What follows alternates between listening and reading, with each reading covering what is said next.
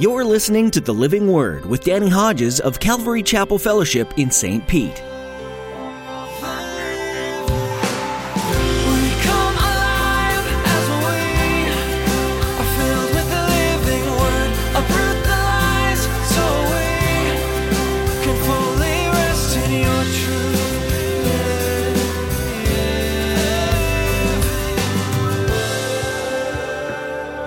In that 1,000-year reign, Christ will be a dictator.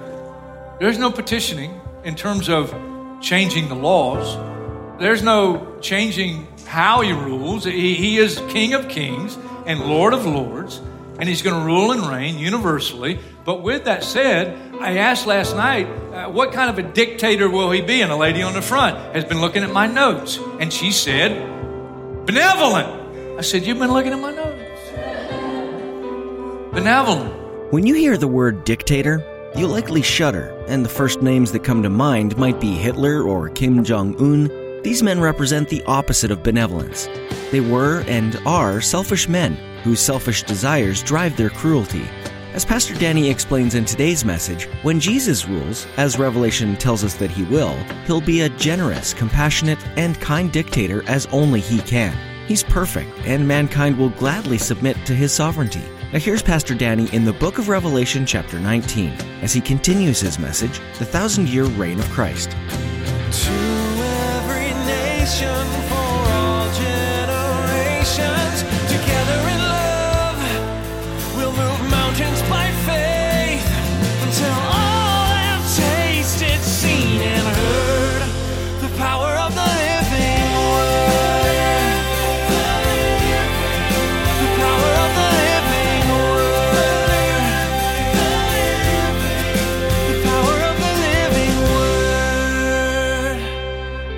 Verse 17, and John says, I saw an angel standing in the sun, who cried in a loud voice to all the birds flying in midair, come, gather together for the great supper of God, so that you may eat the flesh of kings, generals, and mighty men, of horses and their riders, and the flesh of all people, free and slave, small and great.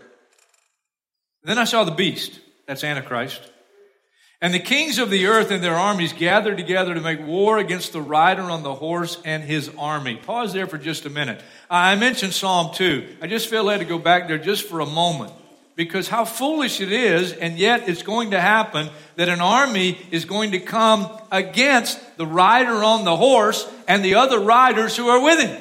That's you and me. Psalm 2 talks about this. Verse 1, why do the nations conspire and the peoples plot in vain? In other words, it's a losing cause.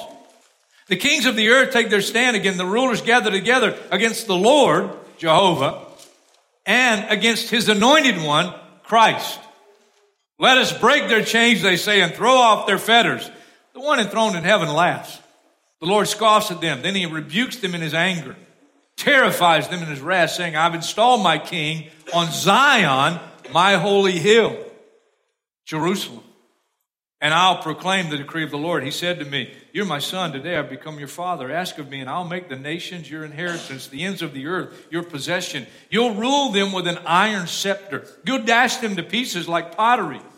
Therefore, you kings, be wise. Don't be stupid. Be warned, you rulers of the earth. Serve the Lord with fear. Rejoice with trembling.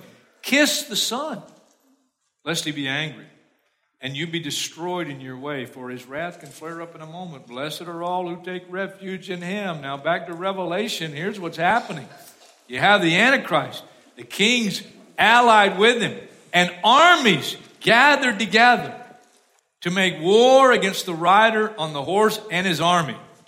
Verse 20, but the beast was captured, with him the false prophet who had performed the miraculous signs on his behalf. With these signs, he had deluded those who had received the mark of the beast and worshipped his image. The two of them were thrown alive into the fiery lake of burning sulfur. The rest of them were killed with the sword that came out of the mouth of the rider on the horse. And all the birds gorged themselves on their flesh. This is a war. It's a just war. It's a war of good versus evil. Whether you watch the whole series, The Fellowship of the Ring and all those, or any of those kind of movies, the Marvel things, and all of it is good versus evil. And guess what the Bible promises, predicts, guarantees? Good wins in the end. Foolish to come against the King of Kings and Lord of Lords, but they will, and they do. Fascinating stuff. The war ends suddenly, and look what happens next. Chapter 20. And I saw an angel coming down out of heaven, having the key to the abyss. The abyss is a real place. It's somewhere down below.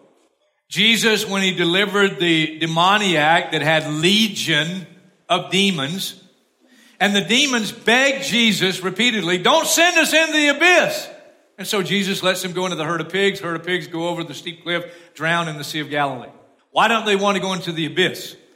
Jude tells us that the abyss, a real place, there are actually fallen angels bound there, and they can't roam the earth along with their master Satan, seeking someone to devour. And they can't possess flesh, which they love to do. A real place. Jude infers that some of the most powerful fallen angels are there, bound right now. And so in a future day, the second coming of Christ, angel comes down out of heaven, has the key to the abyss, holding in his hand also a great chain. He seized the dragon, that ancient serpent who is the devil or Satan, and bound him for 1,000 years. He threw him into the abyss. He locked and sealed it over him to keep him from deceiving the nations anymore until the 1,000 years were ended. After that, he must be set free for a short time. It's called the 1,000-year reign of Christ. Some people in the church are saying there is no 1,000-year reign of Christ. Don't listen to those people. They don't know what they're talking about. It's absolutely unbiblical to suggest there's not a literal 1,000 years of reign when Jesus returns, and you and I will rule and reign with him. He's coming back. Satan's going to be bound all these 1,000 years that are yet future. Verse 4, I saw thrones on which were seated those who had been given authority to judge. Jesus said to the 12 that at the renewal of all things, Matthew 19, they would sit on 12 thrones judging the 12 tribes of Israel. And I saw the souls of those who had been beheaded because of their testimony for Jesus and because of the word of God. They had not worshiped the beast or his image, had not received his mark on their foreheads or their hands. They came to life and reigned with Christ for 1,000 years. Now, here's where it gets real interesting. The rest of the dead did not come to life until the 1,000 years were ended. This is important stuff here. Listen up. This is the first resurrection. Blessed and holy are those who have part in the first resurrection. The second death has no power over them. The second death is coming up in the next chapter. The lake of fire. Worse than the first death, worse than hell. Second death. Blessed and holy are those who have part in the first resurrection. The second death has no power over them, but they will be priests of God and of Christ and will reign with him for 1,000 years. That scripture is very clear. All believers will take part in the first resurrection. And the second resurrection, second death. So all believers ruling and reigning with Christ on the earth for 1,000 years. We will be Jesus' government agents throughout the globe. I have my application in for the Caribbean. We'll be in our new bodies. So you don't have to worry about death. You don't have to fear. You can look at someone as a government agent for Jesus, and if they threaten you, you can say, go ahead, make my day. I mean, this is real stuff. This is not sci-fi. It's real. It's really going to happen. Jesus is coming. He's going to set up his kingdom. He's going to rule and reign for 1,000 years. And if you know Jesus is Lord and Savior, you're going to be serving with him in some capacity throughout the planet. I mean, this is cool stuff. Now, my wife is very astute biblically. I think I already mentioned that. But we were talking about this a while back, and the question of, okay, if we're ruling and reigning with Christ for 1,000 years, who are we ruling and reigning over? Who's here other than us? And she believed that only believers go into the 1,000-year reign. And as astute as she is on this one, she's just dead wrong. Keep your marker there. Go back with me to Daniel chapter 7. Daniel chapter 7, many of the prophecies in the book of Daniel are sister prophecies to the book of the Revelation. Same meaning, same interpretation. Okay? Daniel sees 4 beasts. They are kingdoms. Some have fallen in terms of historically, the ones mentioned here, and yet they're still on the planet and people populate them. But the ones referred to in this specific time that Daniel talks about are past tense. A future beast, a revived Roman Empire, which the Antichrist will rule over, is the 4th beast. Trust me on that as you look at Daniel chapter 7 and verse 11.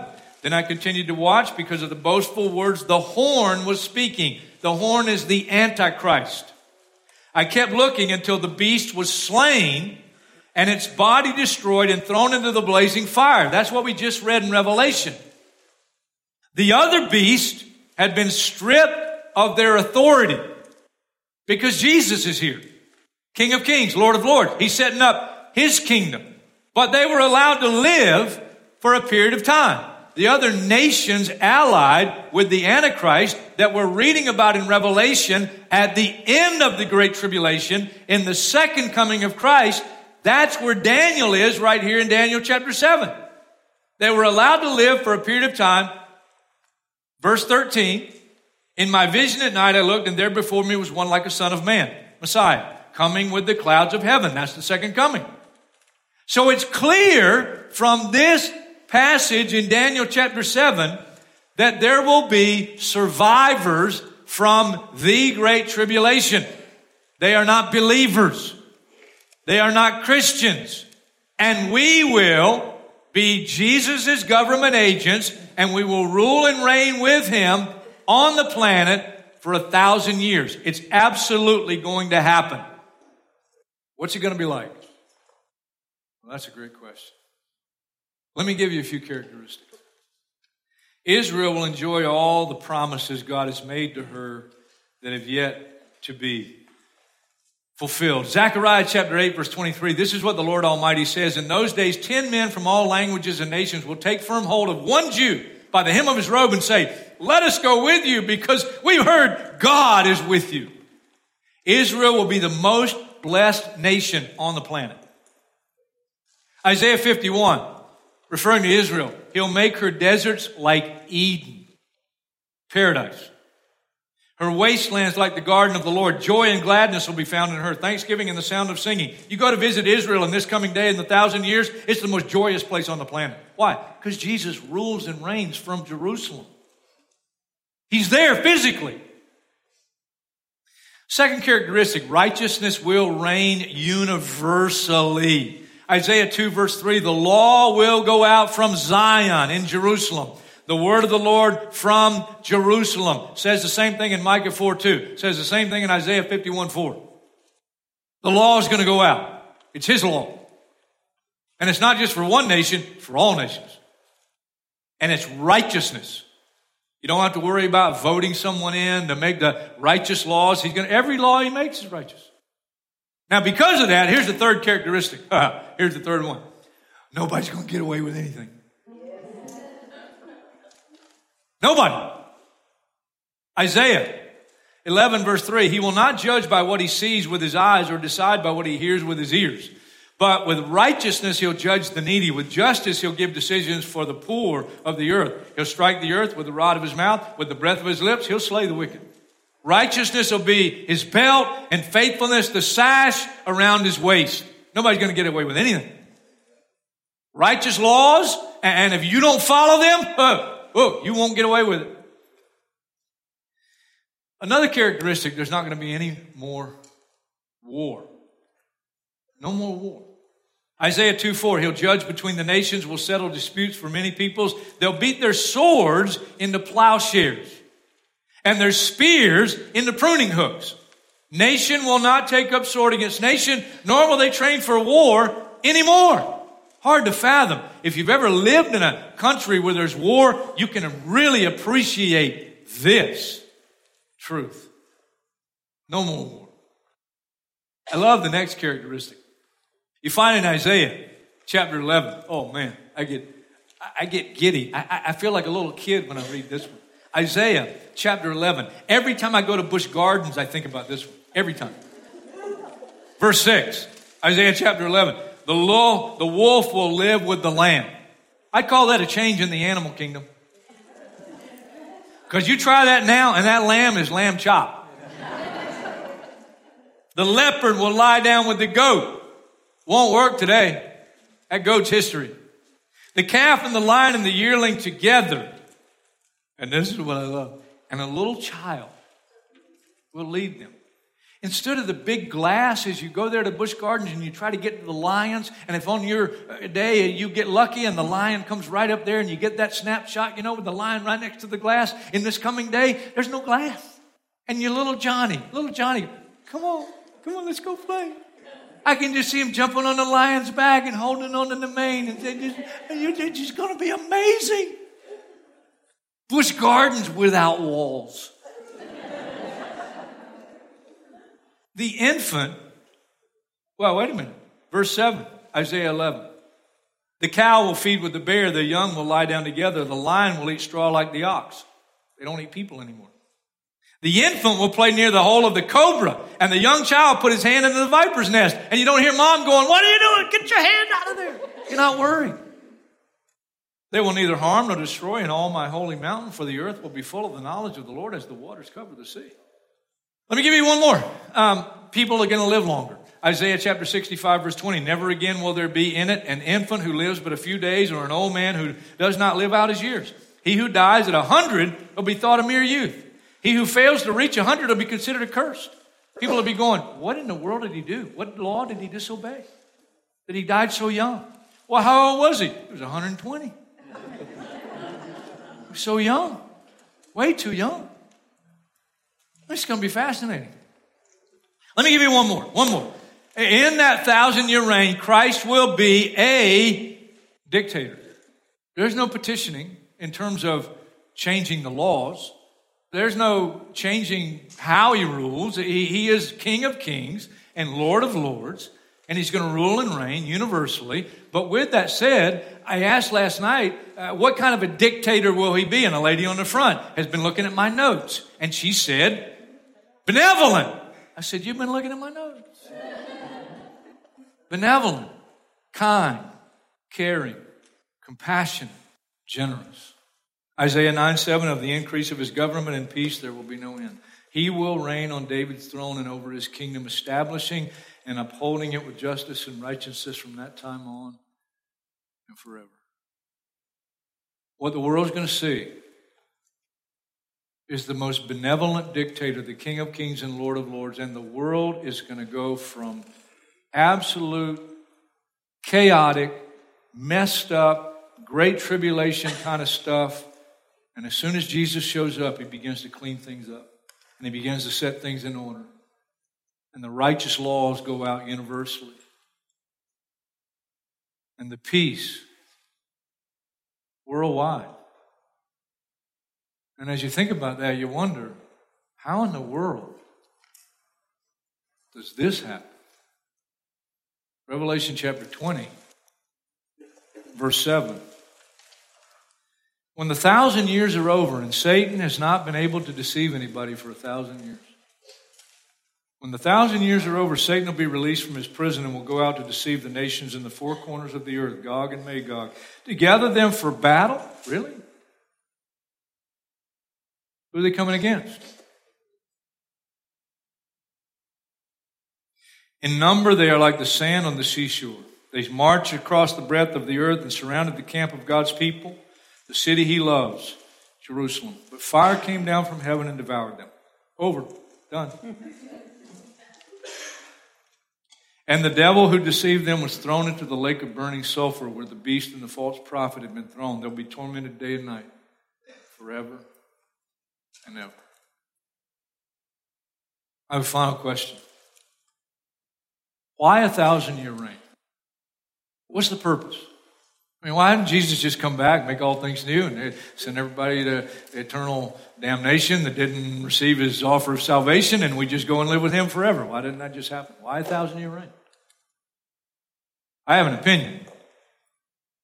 I think one of the main reasons for the 1,000-year reign of Christ is for 1,000 years, there'll be record of humanity living on the planet, witnessing physically with their own eyes, receiving personally all the benefits of Jesus' rule and reign as his law goes out universally and things go from absolutely terrible from the end of the Great Tribulation to better, and he starts to clean things up, and it's the best thing the world's ever seen happen to the world. And after the 1,000 years, as soon as Satan is let out of his prison, he so easily deceives a vast multitude of those on the earth because they're going to be marrying, giving in marriage. The world's going to populate very quickly over 1,000 years. There's going to be a lot of people here. A lot of people. And still at the end of the 1,000-year reign, broad is the road that leads to destruction. And few there are that find the way to life. Because narrow is the way. Not because God doesn't want everybody in. Man, the 1,000-year reign is going to show the absolute depravity of the human heart in witnessing all that God is going to do through his one and only Son, Jesus Christ. And yet, at the end of those days, man's heart, even though they may submit because they have to, because they can't get away with anything in that coming day, but their hearts are not bowed to him. Their lives are not really submitted to him. They're doing it because they have to. Not because of their love for him, and his grace, and his mercy. Well, as we end this, it's no different now. The only difference now is you can, if you choose to, blame the devil. But for 1,000 years, nobody's going to be able to blame the devil. Nobody's going to be able to say, the devil made me do it. Wait, he's not here. He's not here for 1,000 years. And yet, men's hearts still are not submitted, still are not bowed to the King of Kings and Lord of Lords. If you don't know him as your Lord and Savior, let me remind you of something. You're on the losing side. You're going down. And you don't have to. So why don't you repent? It means to turn. Why don't you turn? Why don't you say no to yourself and no to the way you want to go and say yes to Jesus? It's a great deal. It's the best deal you ever make in your life. Why don't you say no? And why don't you receive Jesus as your Lord and Savior right now, right here? No guarantee of tomorrow. That's why today's the day of salvation. Now's the time.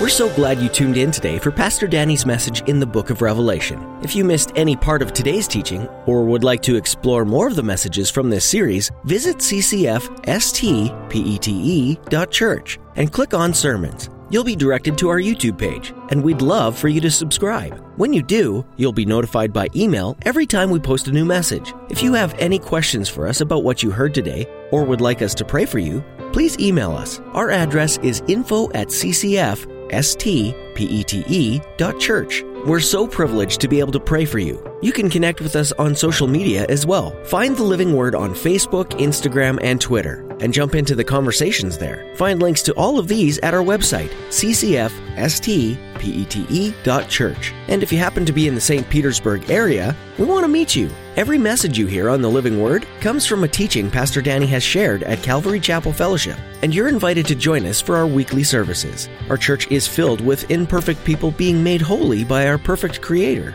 and we know that you'll fit right in. Join us on Saturday at 6 p.m. or Sunday at 9 or 11 a.m. Find directions at our website. Again, that's ccfstpete.church. With that, our time with you has officially come to an end. There's much more to learn from the pages of Revelation, so we hope you'll tune in again right here on the Living Word.